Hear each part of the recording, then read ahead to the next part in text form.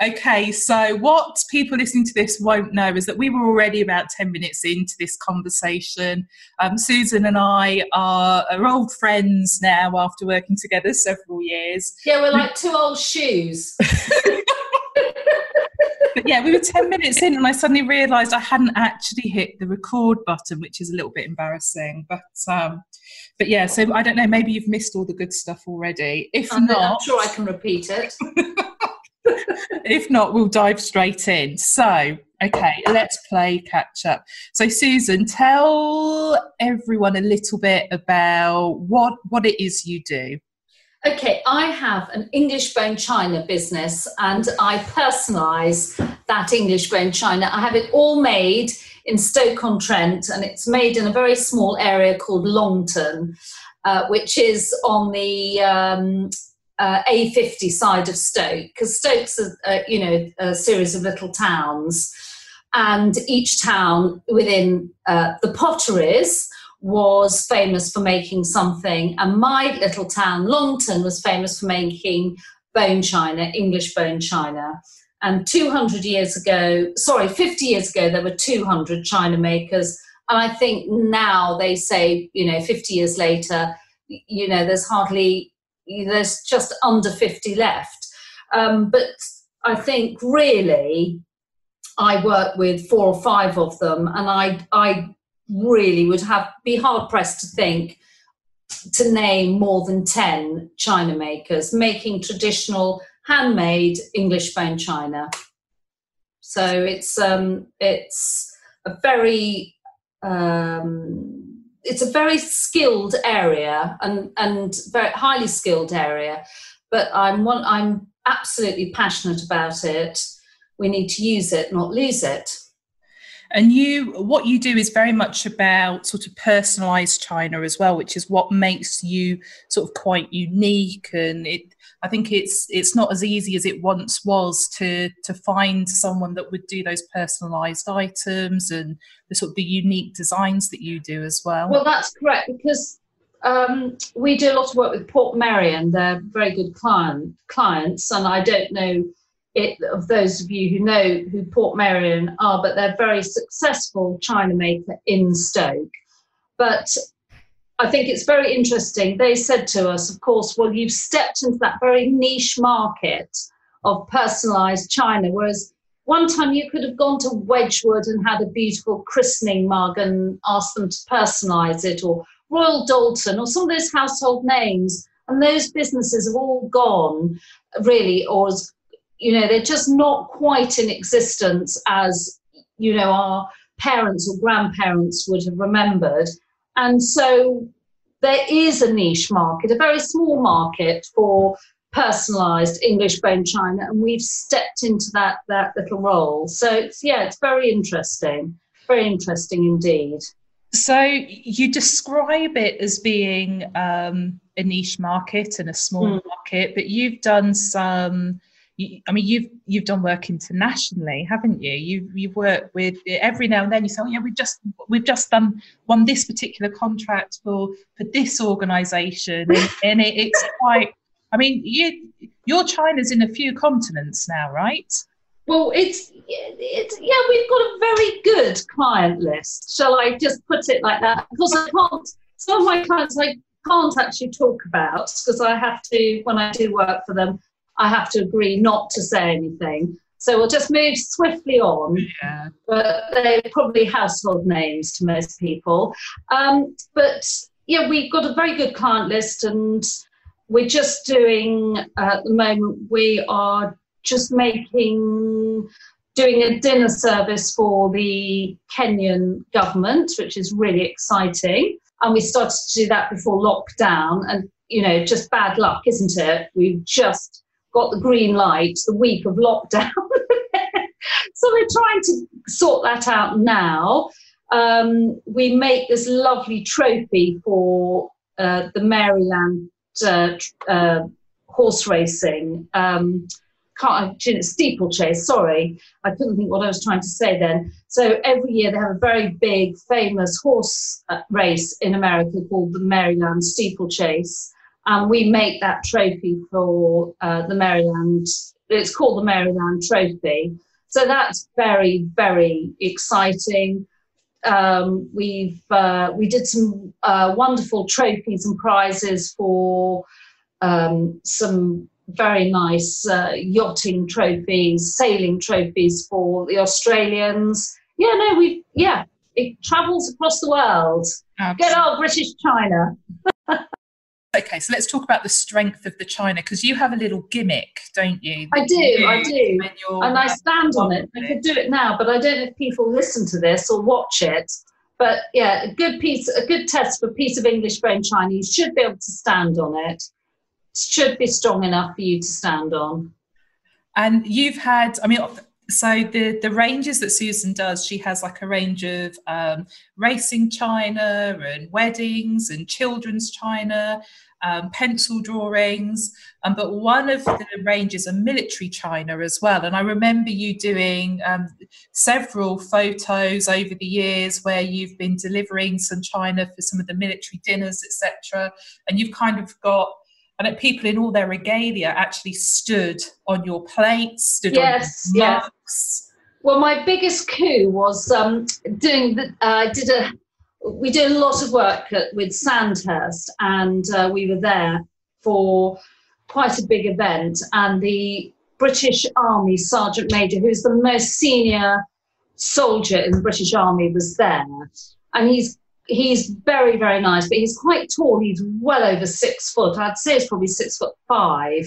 And I said to him, come on, I want you to do my mug test. I want you to stand on this piece of china. He said, oh, I can't do that. I said, come on, you're a soldier. Man up, you've got to do it. And so all the other officers were saying, oh, go on, get on it. So eventually he did it, and he stood on 2 of my mugs and took his salute on the mugs, I should say. It was very, very, very funny indeed. We were all laughing, and he just couldn't believe that the china could take his weight. He's a strong man. He's a big, strong man. It is. It's absolutely amazing when you see it. You just think, oh no, it's going to go, and then it doesn't. And yes, it's because it's got bone. It's got bone ash in it. So 49% of English bone china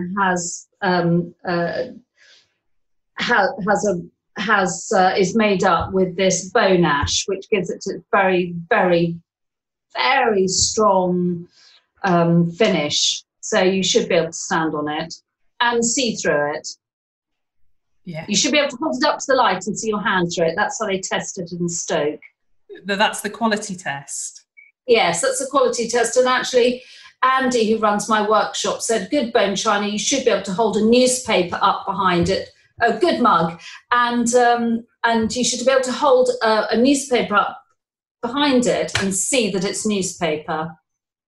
Then you know. When the light comes through and you see that it's newspaper, you know that it's good china.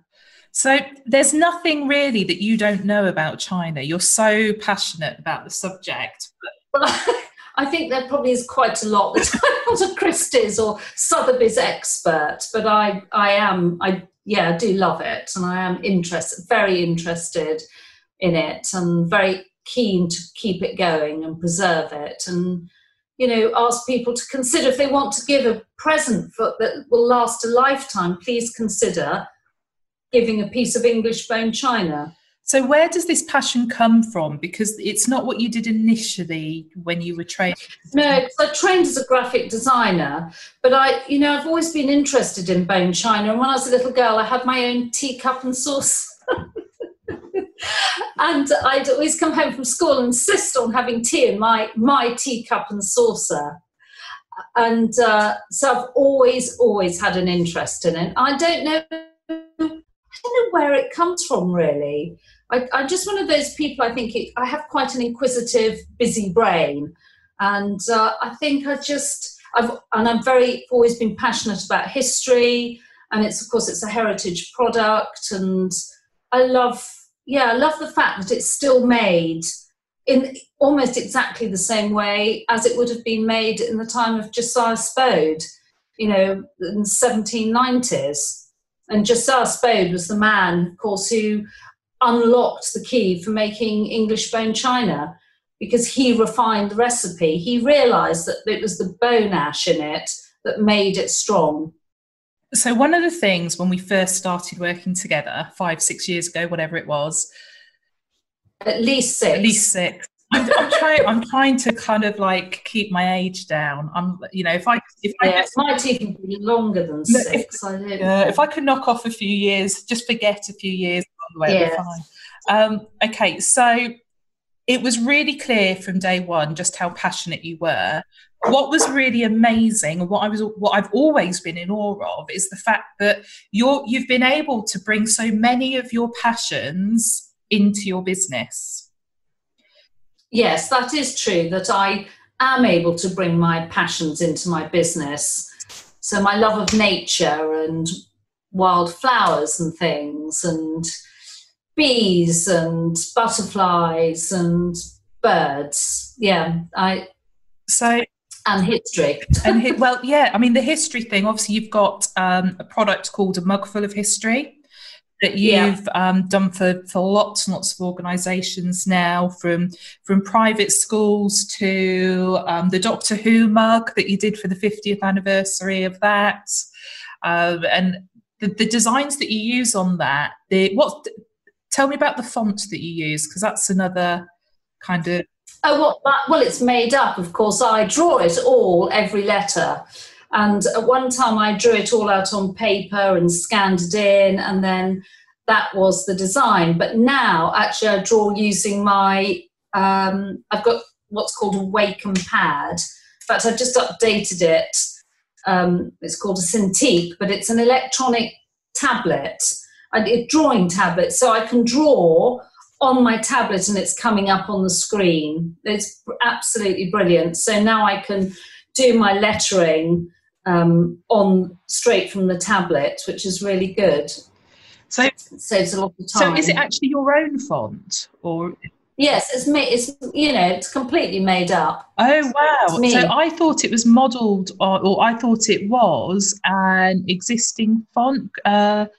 No, so I started originally because it's another thing I'm very interested in is typography. And when I was at art school, I had an absolute obsession with a typeface called Bodoni. It's still my favourite typeface, actually. And so I started to do the letters inspired by Bodoni, but they're all different. So it's my font. Fantastic. It is, my funky font. Because it's so interesting, and it's just so effective. If you anyone listening to this, jump on to susanrosechina.co.uk. There's just some amazing stuff there. The other thing you'll find is so Susan, you're a big fan of sort of the Scott Polar Institute and Antarctica. Yes, I'm the vice chair of the Friends of the Scott Polar Research Institute, and in fact, my Mugful of History all started with them because I designed a mug for Shackleton, because I'm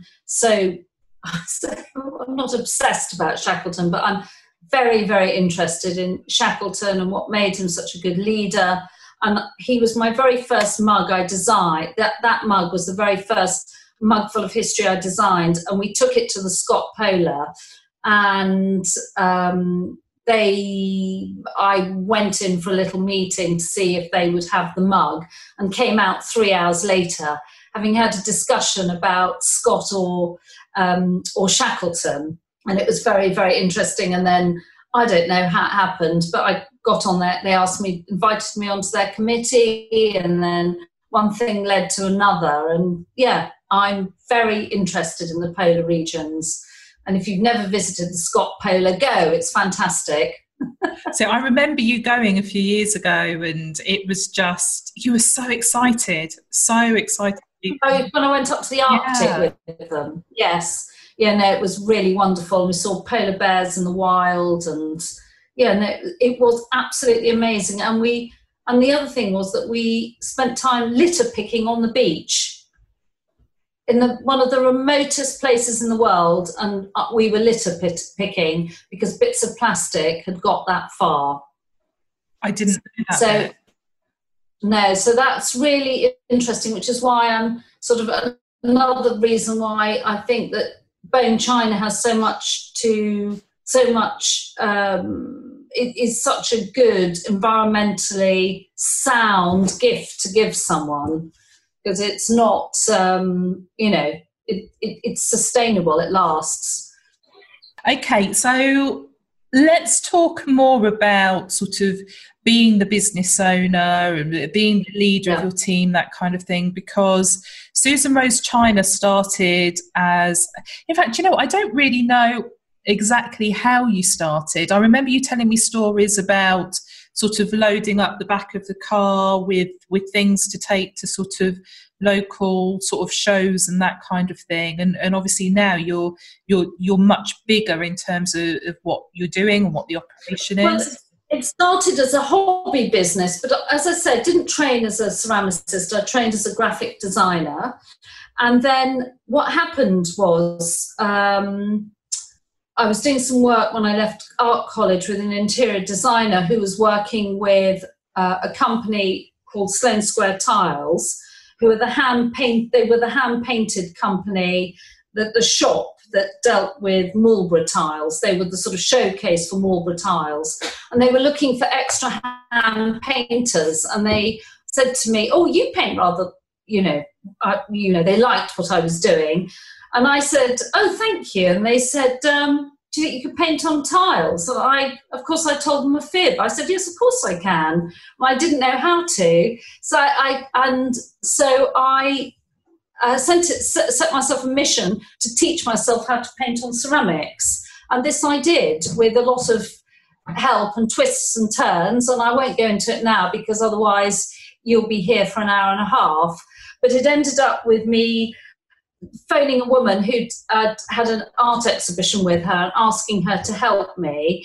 And she was a ceramicist, and she nearly fell off her chair laughing. She said it was so ridiculous. You know, I've been painting ceramics all my life, and you're a graphic designer, now you want to learn to paint on china in a matter of weeks. And I had to get my father to lend me money for a kiln. He agreed that every time I had an order, I'd give him 10% back to pay for the kiln. And it turned out to be a very good deal for me, and a very poor one for him, because he got one payment, I think, and I got the kiln. Anyway, years later, so I taught myself. I started painting on tiles. It went from strength to strength. And then in 2000, the tile shop sold up. And I thought, do you know what? I really do want to find out more about ceramics, because that's what I've always been interested in. Bone China, so I went to Stoke and tried to find out more about it, and swapped from painting on tiles, ceramic tiles, to Bone China, same process. And it was quite hard getting into Stoke, because it's a bit of a closed shop, and I really don't want to know some posh girl from the south who wants to learn how, about China, because they don't, well, what do I know? I know nothing. But I did get my foot in the door with them, and through hard work, and I met china makers and mould makers, and I taught myself that skill. And I started painting on ceramics. I went to Stoke. I started painting on Bone China. I went to Stoke, bought Bone China up, started going to Christmas fairs and selling it. And it just grew and grew and grew. And I became busier and busier. And then I couldn't keep up with the orders. I was painting in the night. I was getting my friends to help me. Just, kind of slightly ridiculous. Painting Mrs. Miggins's dachshund on a soap dish, at 3 a.m. to get it to Gloucestershire. Obviously Mrs. Miggins doesn't exist, but just trying to, tell you, it just sort of got a bit out of control. And then my husband just said to me, "Well, how do they do it in Stoke? Why aren't you learning how they are reproducing stuff in Stoke?" So we then learnt that actually what they do in Stoke is of course they have decorators and designers, but they're printing their designs, and that design, that print is then applied to a piece of china and fired on, which is how you can reproduce it hundreds of times. And they've been doing it that way in Stoke for nearly 200 years.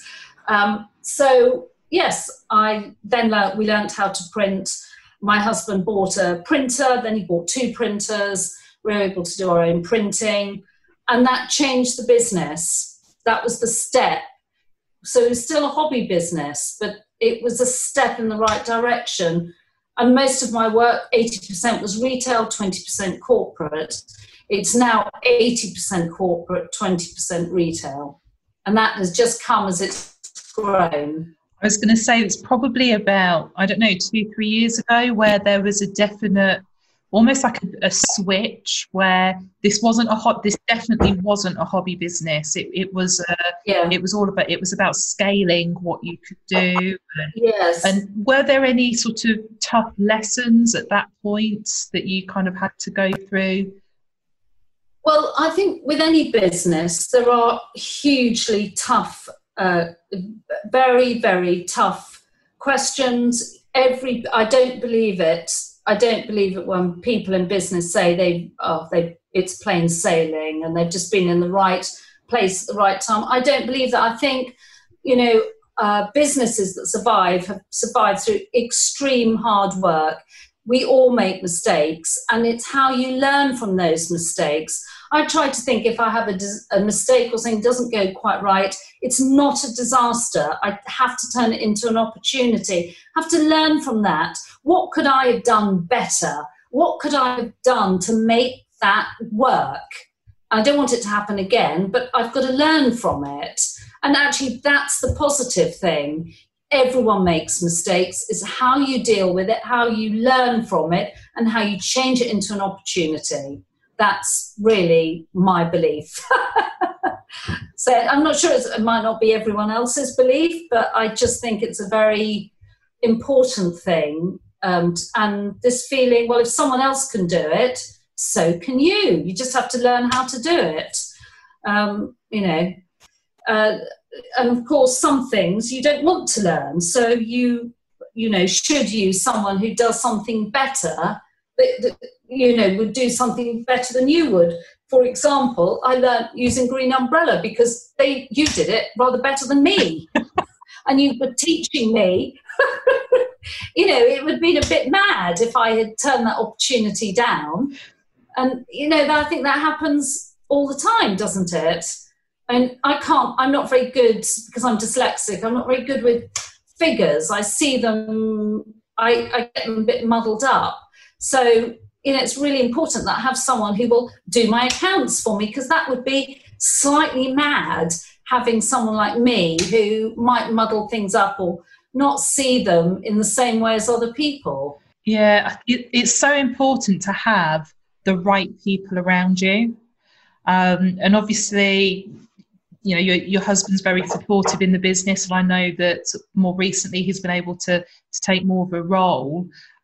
Yes. But you've also had the, how would I describe her? The long-suffering Viv.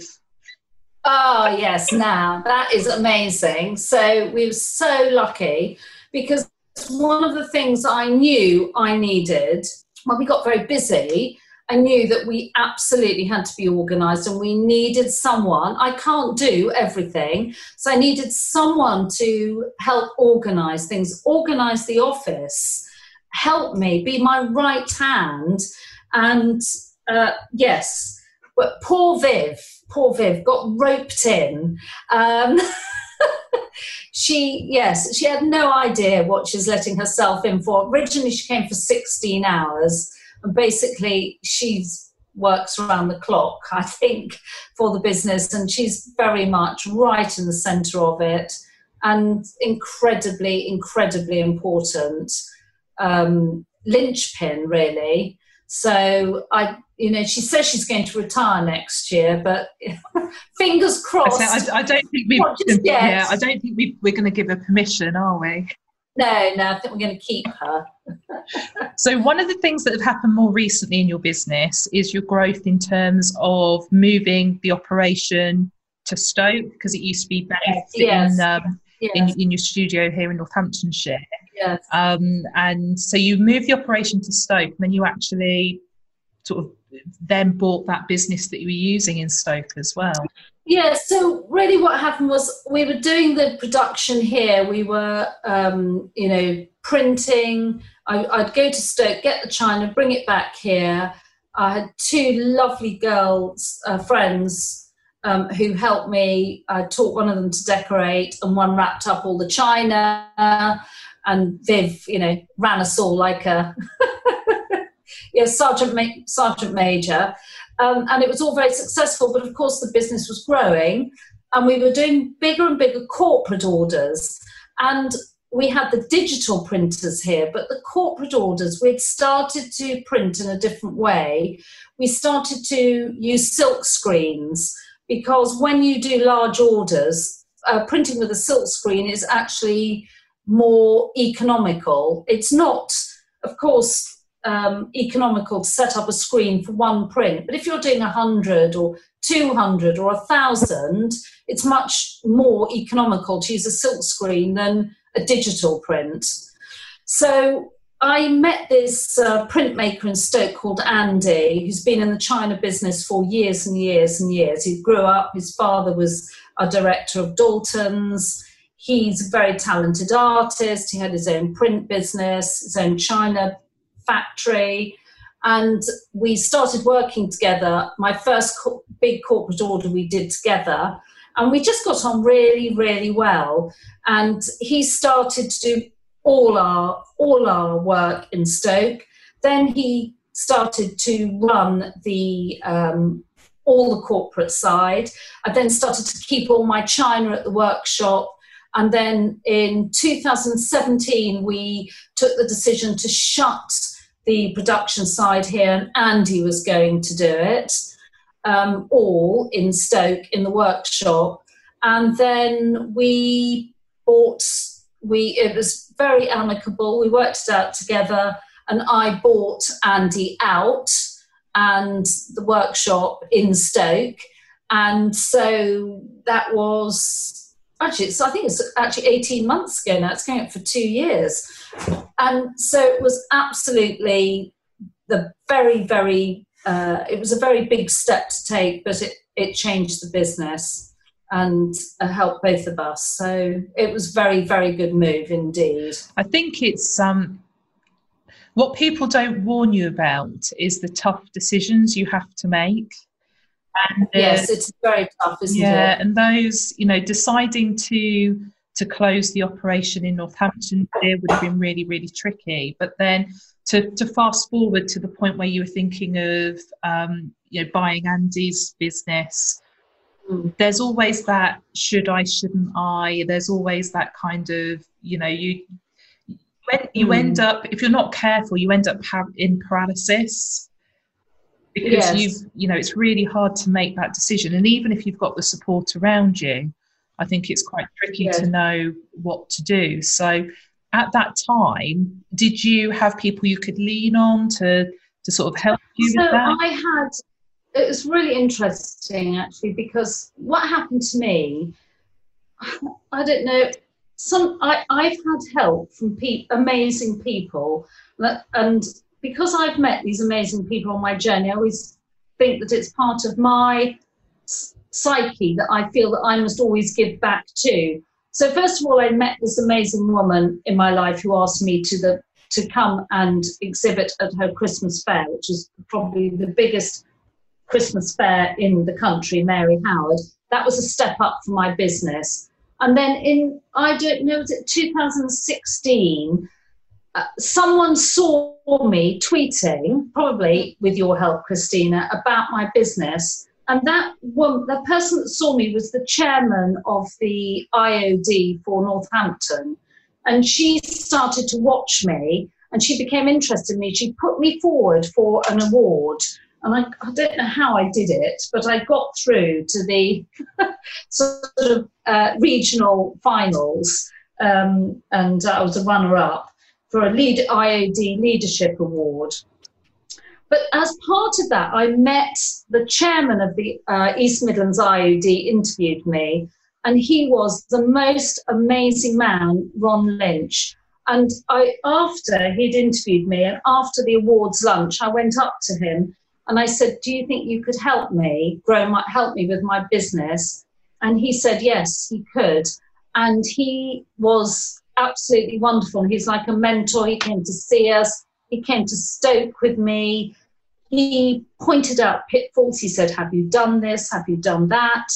He was, one of those people who changed people's lives.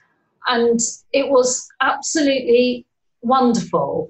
And he's just retired from the IOD, but the Institute of Directors. But I gave a talk before Christmas at a breakfast club, business breakfast club I belong to, which is run by our MP. And someone else heard me in that and has been actually giving me quite a bit of advice ever since that breakfast meeting. So I feel that I've been very, very lucky that, well, I'm not sure I believe in luck, but my hard work has brought me, and my passion has brought me into contact with people who think, "You've got a bit of a business, I think we can help you."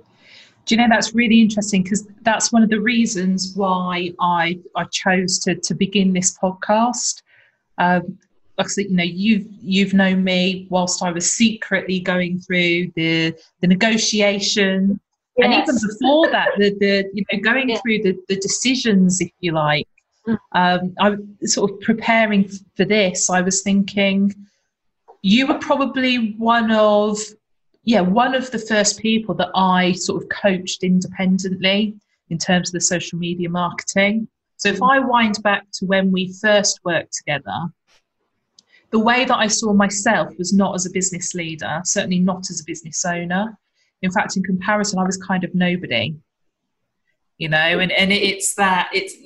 You're never nobody, Christina. But you kind of actually at that point, I was just, I was employed. I loved my job. I loved everything about the business, but my self-confidence was at quite a different level to where it is now. And in the same way you've said, you've met people along the way, it's kind of, I've met people that I've been in awe of.